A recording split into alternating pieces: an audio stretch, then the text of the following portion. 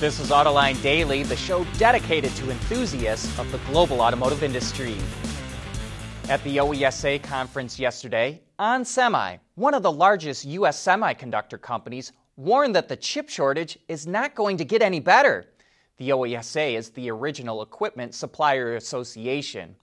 But onsemi says electric and autonomous and connected cars use a lot more chips, and those are exactly the kinds of vehicles the auto industry is coming out with.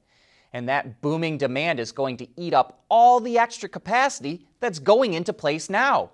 Even worse, automakers want chips that are made from silicon carbide because they're more efficient, but they take much longer to make. Chip makers can grow regular silicon to 6-foot lengths in 2 days, but silicon carbide only grows 1 inch in 11 days.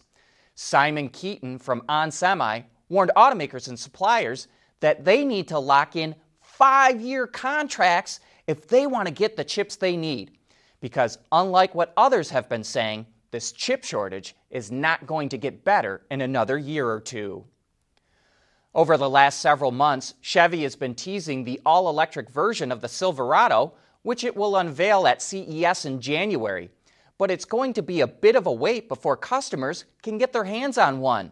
According to Auto Forecast Solutions, the Silverado EV won't go into production until March of 2023 at GM's Detroit Hamtramck Factory Zero plant, and production of the electric GMC Sierra kicks off at the same facility in October of 2023.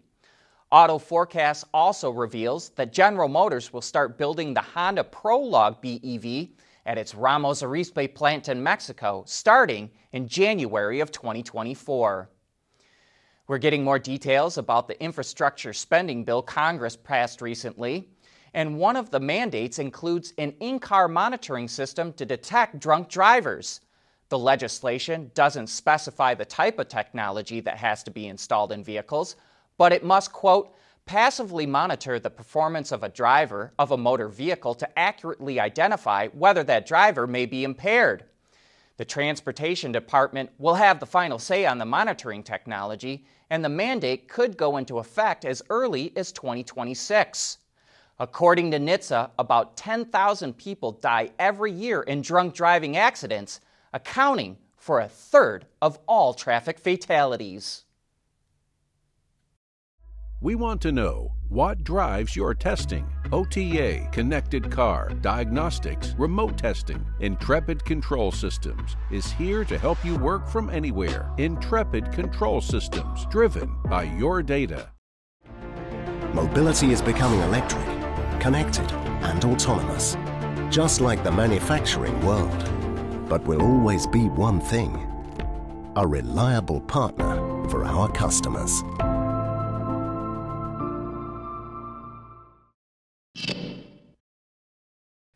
Tesla recently said it was pushing back customer deliveries of its semi-truck until next year due to a limited supply of batteries. But according to the CEO of Pepsi, which placed an order for 100 Tesla semis in 2017, it'll start taking deliveries sometime before the end of the year. So does the CEO know something we don't, or is he just plain wrong? I'm sure we'll know soon enough, but we think it's also possible, like Mercedes, which is letting customers test pre-production versions of its big hydrogen-powered commercial trucks, Pepsi, too, will take delivery in Q4 of pre-production models to test. Those trucks will come out of a low-volume facility that's next to Tesla's Gigafactory in Nevada. Speaking of the Tesla Semi, it's getting some competition. Geely's commercial brand, Farizon Auto, just introduced its own big commercial semi called the Hamtruck. It'll be built on a new connected platform, and while it didn't reveal range, Farizon says the package can accommodate a range extender, methanol hybrid, or a pure electric setup with battery swapping. And if the interior looks quite comfortable, that's on purpose. It claims a well-rested driver is better, so it tried to make the cockpit as much like a living area as possible.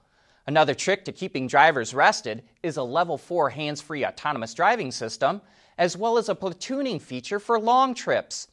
But if Tesla can hit its production targets, it'll have a leg up on Farizon. The Hamtruck is not scheduled to come out until early in 2024.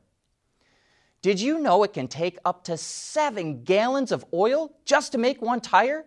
So if you can reuse a tire instead of throwing it away when the tread wears out, it saves oil and helps save the environment. A tire can be reused by retreading it, and Bridgestone says it's seeing a lot more interest in retreaded tires. Truck fleets have used retreaded tires on semi-trucks for a while now, but now Bridgestone sees demand coming from fleets that make last-mile deliveries. Those fleets want to cut costs, and retreaded tires can cost half of what a new tire costs. And a tire can be retreaded several times, so the savings can be quite significant.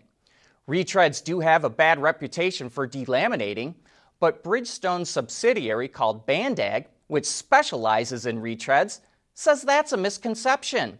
Look closely when you see those rubber gaiters on the shoulder of a highway, Bandag says.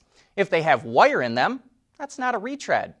And right now there isn't much interest in retreaded tires for passenger vehicles, but that could change because they're so much cheaper and better for the environment.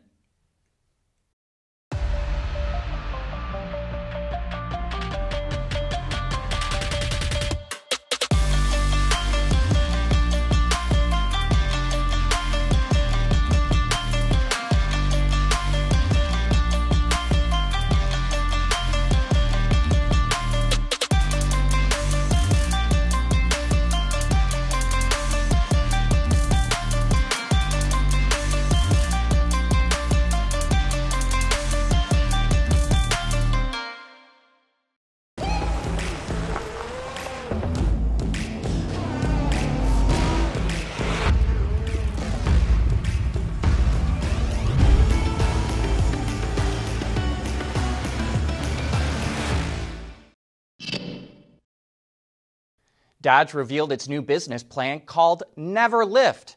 It says it will have a minimum of one product or enthusiast announcement every 3 months for the next 2 years. That will include what Dodge calls Operation 25/8. It's a 25-car giveaway in partnership with Amazon that will give enthusiasts a chance to drive off in a Dodge of their choosing. Next up, it's looking to hire a new brand ambassador who will get a Hellcat to drive, a $150,000 a year salary, and have the title of Chief Donut Maker. Selected dealers can now be certified as power brokers as well. These dealers have trained staff to offer everything an enthusiast needs to reach the next level of performance. And lastly is Direct Connection. This is the performance parts brand that will sell the brand's factory-backed performance parts and handle technical information.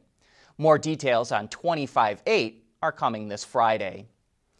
Porsche is taking entry-level Panameras, giving them a little more style, and calling the new trim the Platinum Edition. Available on the Panamera, Panamera 4, and Panamera 4e Hybrid, customers will get 21-inch wheels with a satin finish that's also picked up in the air vent grills, as well as the badges and lettering, LED headlights and taillights with a new design, sport tailpipes, adaptive air suspension, unique interior accents, soft closed doors, and 14-way comfort seats. The Platinum Edition models start out a little over $103,000 including destination, and while that is a lot of money, it would cost thousands more if you spec'd out each option individually. Look for the new models to start hitting U.S. showrooms in the spring of next year. And hey, be sure to join us this Thursday for Autoline After Hours. Our guests will be Ron Harbour and Dean Weston from a startup called Right Angle, which developed a breakthrough process to make hydrogen from water cheaply and safely. If you have any questions for them, email us at viewermail@autoline.tv or tweet us at Autoline. And then join us this Thursday afternoon to learn more. But that's it for today. Thanks for tuning in.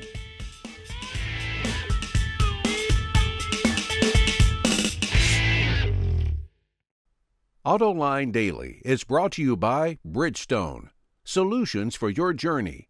Intrepid Control Systems, over-the-air engineering, boost your game. Scheffler, we pioneer motion. And by Magna.